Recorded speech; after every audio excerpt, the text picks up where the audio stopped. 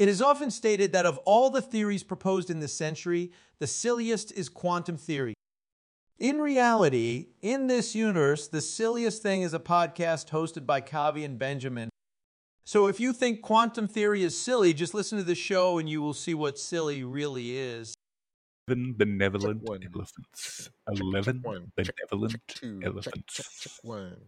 I eat giant cookies. I eat giant cookies. I eat Ooh. giant cookies. Whew, that's good. All right, And start that recording. concludes today's episode. That's how you remember, by Welcome. the way, ladies and gentlemen, the large Galilean moons of Jupiter. I eat giant cookies. Io, Europa, Ganymede, Callisto. You're Ooh. welcome. I like that. Yeah, Now do all also, the I like moons of cookies. Saturn. All right.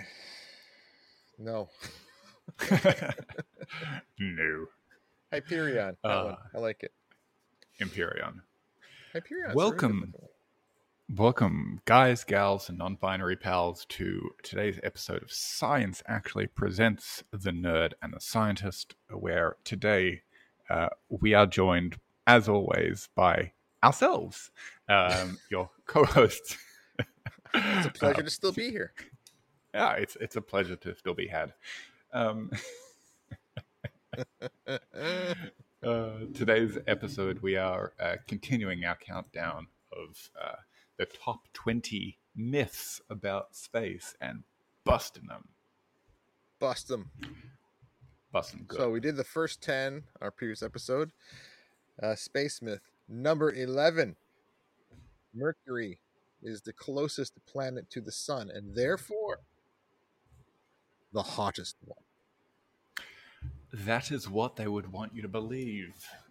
But that is not the case. Unfortunately, no. It is not Mercury, but actually Venus that is the hottest planet. And that is because even though Venus is not the closest planet, it has an atmosphere, and atmospheres trap heat. And so the greenhouse effect has trapped so much heat that the surface of Venus is significantly hotter than Mercury. Mercury does have a thin atmosphere, but not quite as insulating as Venus's. Nope. Venus's atmosphere is something like 90 times denser than ours. It's insanity. It's hot. Yeah. The pressure is incredible. If you get to the bottom, you will be boiled and burnt alive before you even made it to the surface. Yeah. And conversely, probes, right? the side of Mercury that's facing away from the sun is so insanely freezing. It has glaciers of salt. The side facing the sun obviously is incredibly hot, but the other side is just beyond cold.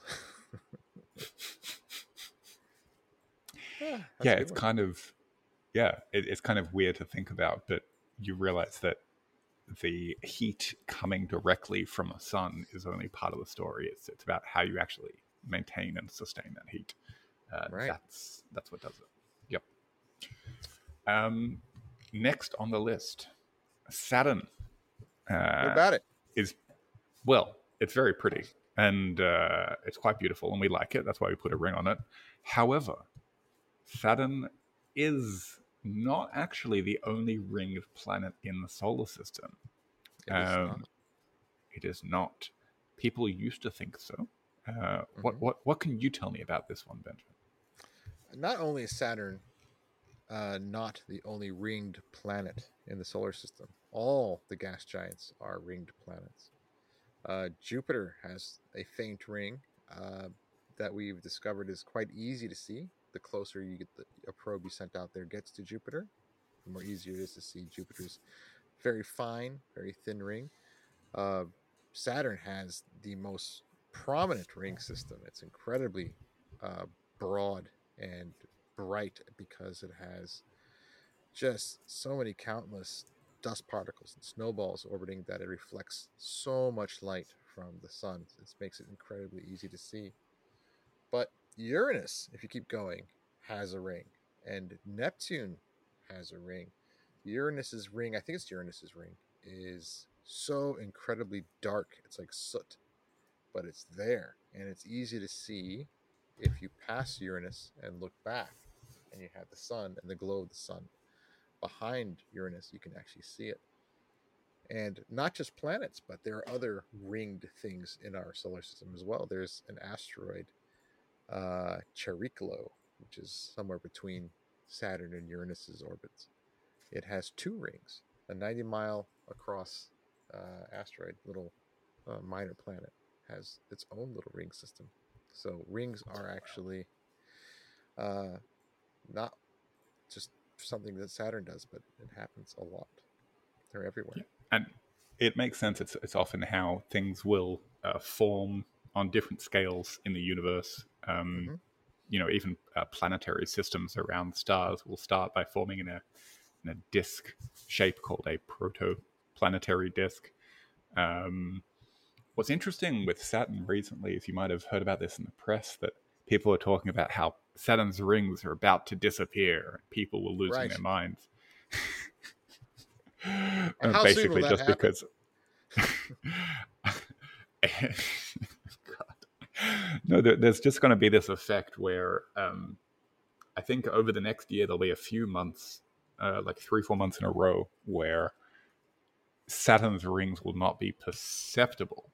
They will appear to disappear, just because of the angle Saturn is orbiting the sun, and that angle relative to Earth. But they're not going anywhere. Yes. If you look straight down on Saturn's rings, they are incredibly thick.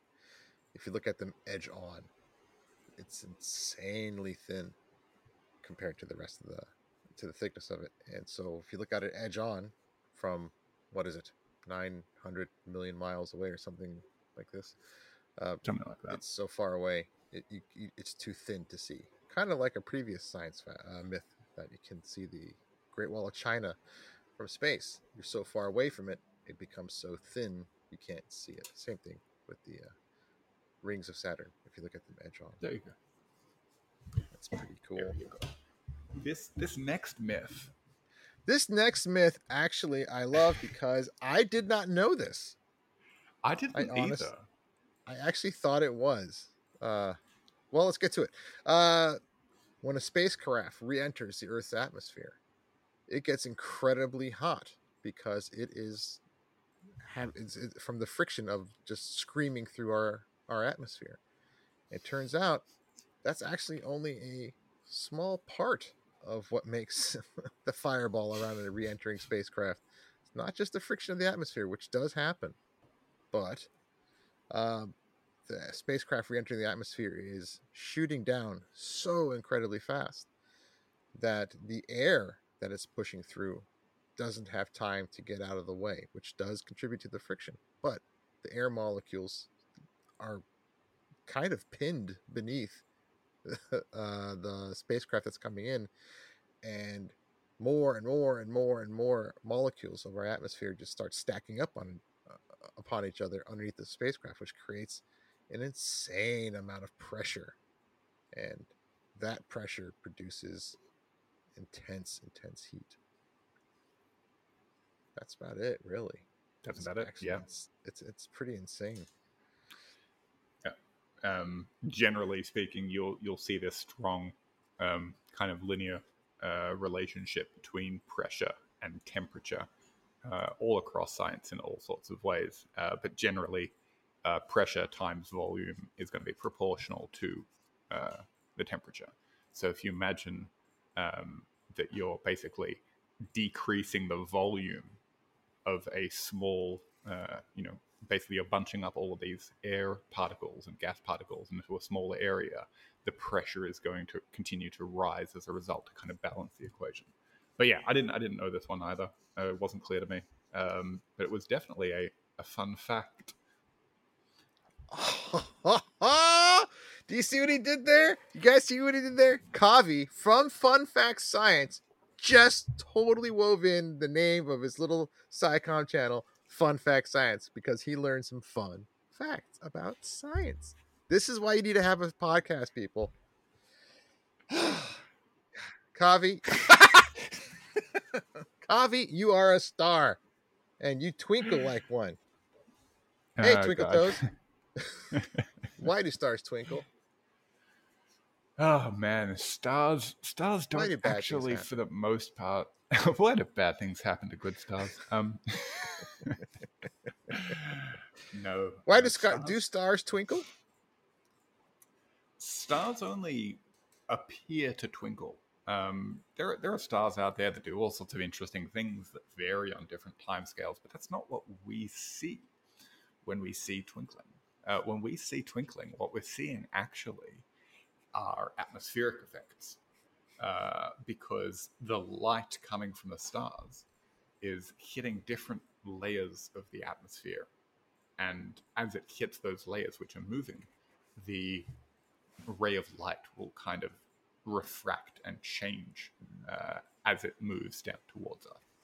And so the result of that kind of shift makes us see the light coming from kind of a moving direction. And that is what will make stars appear to twinkle. With planets, you'll be able to tell a planet from a star in the night sky because planets do not twinkle.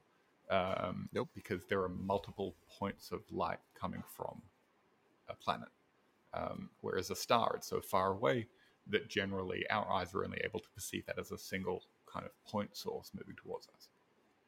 Excellent. Also, there's, correct me if I'm wrong, but there's also more debris between us and the stars than there is between us and the planets. Like clouds of gas and dust that could possibly be between us and the stars. Is that a possible contributor to a twinkle, or that's just something else entirely? So I don't like what you're saying is physically correct and is a thing that happens, but I don't know if those effects are perceptible to the human eye. So what you're describing is something really interesting called scintillation. That's right. And we do see it with radio telescopes, right? We'll see, radio light coming from distant galaxies, and the light will scintillate. It will vary, up to a few percent, or even several percent, of its total brightness as it passes through intervening gas. But I do not think that effect happens on the scale of what we're talking about. The twinkling that we're talking about, what the human eye sees, optical. All atmospheric. Yeah, that's atmospheric. Okay. One more, and before we do our little mid-show break from an incredibly cool sponsor coming up. Sure. Comet tails. We love comets when they come into our night sky, and they're beautiful, beautiful things to watch. And a comet tail is an incredibly long structure that follows behind a comet, and it tells you exactly which way the comet is going. True or false? So, well, yes, but actually no. Yeah. So this is something that it does tell you the way that it's going, but not in the way that you'd think. It kind of is something that I first learned about, I think, with what was it, the comet Neowise that had two tails, right? And the reason that you see these two tails is a comet is, a collection of ice and dust. And when you have something icy that comes towards something hot like the sun, you have a process that basically causes that ice to turn into particulates and kind of steam off and push off this kind of like water gas into space. But when this happens, it's going to happen in the direction opposite to the direction of the radiation from the sun, right? So basically, whenever you have particles coming from the sun, those particles will be the thing that produces the tail of the comet. So it's not necessarily the direction it's moving in, but it's going to be opposite to the direction that the solar radiation is coming from. Because it gets blasted straight back from the sun. Yep. If you drew a line from the sun to the comet, the tail would follow that line. Yeah, and so it's a really cool effect that you see that as a comet kind of passes its closest approach to the sun, the tail direction will change. I love it. Comments are Fun awesome. fact. Yeah. Fun fact, science. Nice callback again. Another one. All right, time for today's commercial break. I can't wait. Who is our lucky sponsor today? I can't wait to find out, because this is the first time that I'm reading this. Attention, cosmic explorers. Experience the cosmos like never before with a quantum celestial voyager, your personal ticket to the stars. This high-tech telescope is not just for experts, it's designed for everyone. Easy to use and educational, brings the wonders of the universe to your fingertips. But that's not all. The Quantum Celestial Voyager comes with an AR system for interactive stargazing. Imagine constellations and galaxies like never before. Order now and receive a free Galactic Explorer Kit, exclusive guides, posters, and more. Elevate your stargazing at quantumcelestialvoyager.com or call 1-800-SPACE-FUN. That's 1-800-SPACE-FUN. Blast off into a world of discovery today. Okay. That sounded a little too good. It really did. For those listening at home, that was ChatGPT's take on my question. Write me a radio commercial for a non-existing space-related product. That sounds like it exists. That sounded way too good. Oh man, I want to read the full version later, because the original version that ChatGPT gave me was a little bit long, so I asked it to shorten it. I said, please shorten it, which is hilarious that we still choose to say please and thank you to ChatGPT. But the full version had like a whole interplay of like the narrator and then two customers, and there was a whole like a testimonial section. It was wild. Wow. Way to go, ChatGPT. I'll send it to you. Please do. Seriously. Back to it. Back to the show. Yes. What do we have next? Next is a very hot topic. Meteorites. Meteorites are hot. And the myth is that if you see a meteorite on the ground, don't touch it. It's quite hot. But actually, it's not. By the time a meteor is hot, why is it's going through the process of streaking through the atmosphere and catching fire and doing a little bit of that re-entry stuff we talked about earlier. By the time it hits the ground, it's had a long fall through the atmosphere. It has slowed down. It has cooled down considerably. By the time it hits the ground, it is then a meteorite. And most of the heat by that point has dissipated. If you see a meteorite in the ground, of course, be cautious, but do not expect to burn your hand off. It probably will happen. Yeah, I guess it's kind of like aluminum foil or silver foil, as some people might call it. It retains as a thin layer of heat around something, but on the inside, the temperature will kind of be whatever it has been previously. So in this case, these are rocks that have been traveling through space for billions of years. They are not hot. They have no internal source of heat. So it's just that kind of outer wrapper and that outer layer that's causing, that is heated during this process. The rest of it is nice and cool. That was a good one. I like that. Yeah. The next one's controversial. I don't think you'll like it. I have... the next one is that you can hear sound in space. But I believe this was already settled in 1979 in the first Alien movie, where they said, in space, no one can hear you scream. So I think we're done with that one. No, it's settled. No one can hear you scream in space. Here it comes. Here it comes. Kovi hears people scream in space. Yeah, I'm haunted by the screams of people in space. I think, generally speaking, the way that sound works is, it's a wave, it's a pressure wave that moves through material. So on Earth, we hear sound because something creates a pressure wave through the air. That pressure wave in the air travels and hits our eardrum, and then the eardrum vibrates, in line with that pressure wave.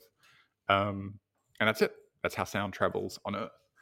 In space, space is almost entirely empty. You're talking about a couple of atoms per cubic centimeter. So there's not a lot of stuff for a pressure wave to travel through, which is why generally people say, and it's pretty much correct, that in space you can't hear sound, you can't hear anything.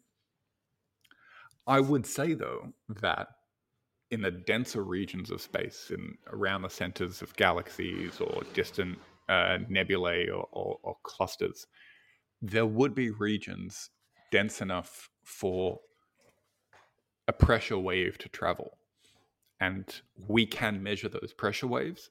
And even if those frequencies that the waves are moving at are not necessarily ones that our ears could normally hear, we could,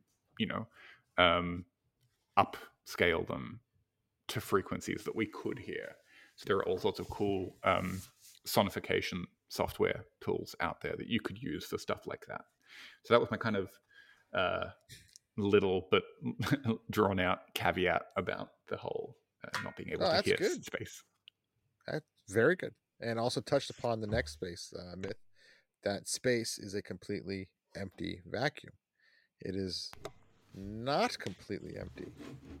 It is not the most emptiest parts of space. You can find a few, what is it, every cubic meter of space, you can find at least a few atoms tooling about. Yeah, I think in the interstellar medium, it's like, one atom per every cubic centimeter. So that's like one, one hydrogen for every area. That's the size of a dice. But that's not empty, and that's kind of on average. There are regions where there are more particles, as I said before, a bit denser. But yes, it's not completely empty, and it could never be completely empty because there are all of these wacky quantum mechanical things that prevent us from knowing something completely, having a completely zero energy or completely zero particle. Yeah. But it's pretty darn sparse, if you ask me.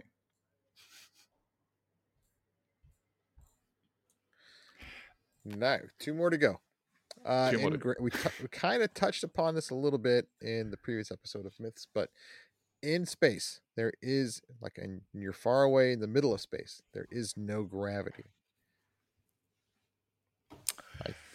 There is some, yes. You're always feeling the pull of something. The further away it is, the smaller its pull on you, but you're always feeling, so even if it's imperceptible, there is still some gravity tugging you just a little bit. Yeah, that's exactly right. So it's kind of like no studying. You don't need me for this show. Bye. Yeah.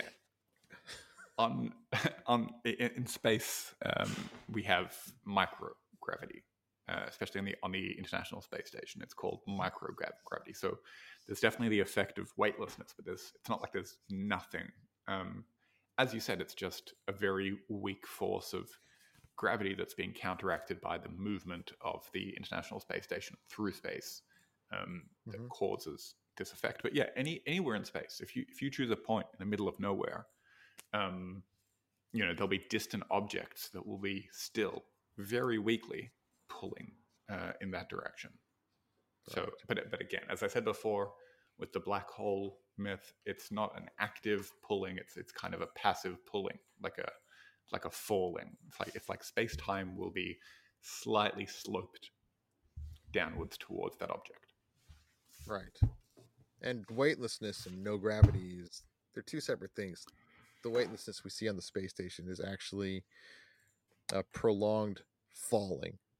Exactly. The space station is always constantly in this perfectly maintained free fall around the Earth, and it's always adjusting itself. So should that stop adjusting itself, then the passengers aboard will definitely feel gravity. Yes, exactly. In a bad way. I think they would have a bad time. I think I'll hand pass this last one to you. Would we explode in space without a spacesuit? No, we would not. Now, if you expose your body to the emptiness of space, will you explode? No. You're not going to have a good day. It's going to become very painful quite immediately, and you are going to die in about a minute. It's a very bad thing that happens. Now, the beautiful part about this misconception that without a spacesuit exposed to the vacuum of space, you'll explode or you'll instantly die or whatever. It's actually been proven that it's not true. If you suddenly get exposed to the freezing temperatures and the zero near vacuum of space, you can actually survive. There have been before astronauts get sent up into space and they wear their lovely spacesuits. Those spacesuits are tested in environments created here in a lab on Earth that very accurately simulates the conditions of space. And there have been instances, a technician testing a spacesuit had a hole in it, and he went into a chamber that was incredibly cold, incredibly it was a vacuum, and he was exposed to the conditions of space, albeit right here on Earth. And he was released. They realized it was a problem, and 30 seconds later, he was brought out and survived completely. I mean, he got hurt, and it wasn't fun, obviously, but it was not good. Your blood will you will swell up because you're mostly water, and water wants to freeze, and when things freeze, it wants to expand, so you're going to swell up. Your blood will, they say your blood will boil, but I don't really think that's a good word for it. You'll have a bad time. You have a very bad Don't time. try this at home, kids. And one little cinematic science fact that I like about this one little thing is for Stanley Kubrick's movie 2001, a main character had to leave his little pod and get back into a spaceship, and he did not have a helmet. And how could he have possibly done it? Stanley Kubrick actually brought on a bunch of engineers from NASA and said, is this possible? And if so, how would it be done? And they very accurately depicted someone trying to jettison himself out of an airlock into another one, quickly shut the door and fill the airlock with air. And he had to hold his breath, and he prepared himself. He actually did it. They actually did it quite accurately, scientifically speaking. Obviously, no one's actually done that yet, but it is possible to survive a very brief exposure to space. There you go. And the banging in the background of Kovi's office means it's time to go. Yes, unfortunately, you have been listening to The Nerd and the Scientist, brought to you by Science Actually. I am one of your lovely co-hosts, Kovi Rose. You can find me on at Fun Fact Science on all of the good procrastination platforms. Benjamin, where can the people find you? I am a representative of Science Actually, the only representative of Science Actually, and you can find me primarily on Facebook, but I'm on all the other time wasters as well. Twitter/X, Instagram, Threads, Blue Sky, Mastodon, Hive, LinkedIn, TikTok, if you'd like it. Daily science facts, and come and enjoy. And thank you for listening to our show. We will see you next time. Thank you. Whoa, well, you've listened to an episode of The Nerd and the Scientist, and half an hour of your life will now be forever spent hearing what Kovi and Benjamin think is funny. But fear not, as there are other timelines in other universes where you didn't listen to them, so you should be just fine.